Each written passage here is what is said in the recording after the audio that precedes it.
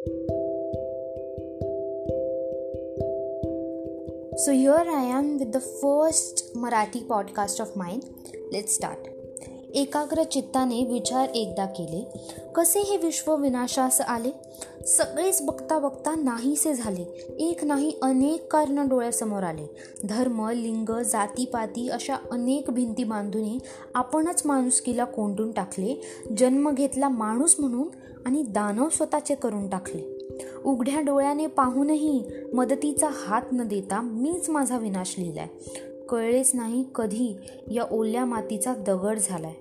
गुन्हा केला नाही मी, पण बघूनही शांत राहिलो. गुन्हेगाराहूनही मीच अपराधी झालो. माणसाला माणूस म्हणून पहा, विनाशास कारण उरणार नाही. जन्म घेतलेल्या प्रत्येक शिशूला समान माना. रेप, ॲसिड अटॅक असे पाप हातून घडणार नाही. माणुसकीचा धर्म पाळा, भेदभावास कारण उरणार नाही. माणसाला माणूस म्हणून पहा, विनाशास कारण उरणार नाही. माणसाला माणूस म्हणून पहा, विनाशास कारण उरणार नाही.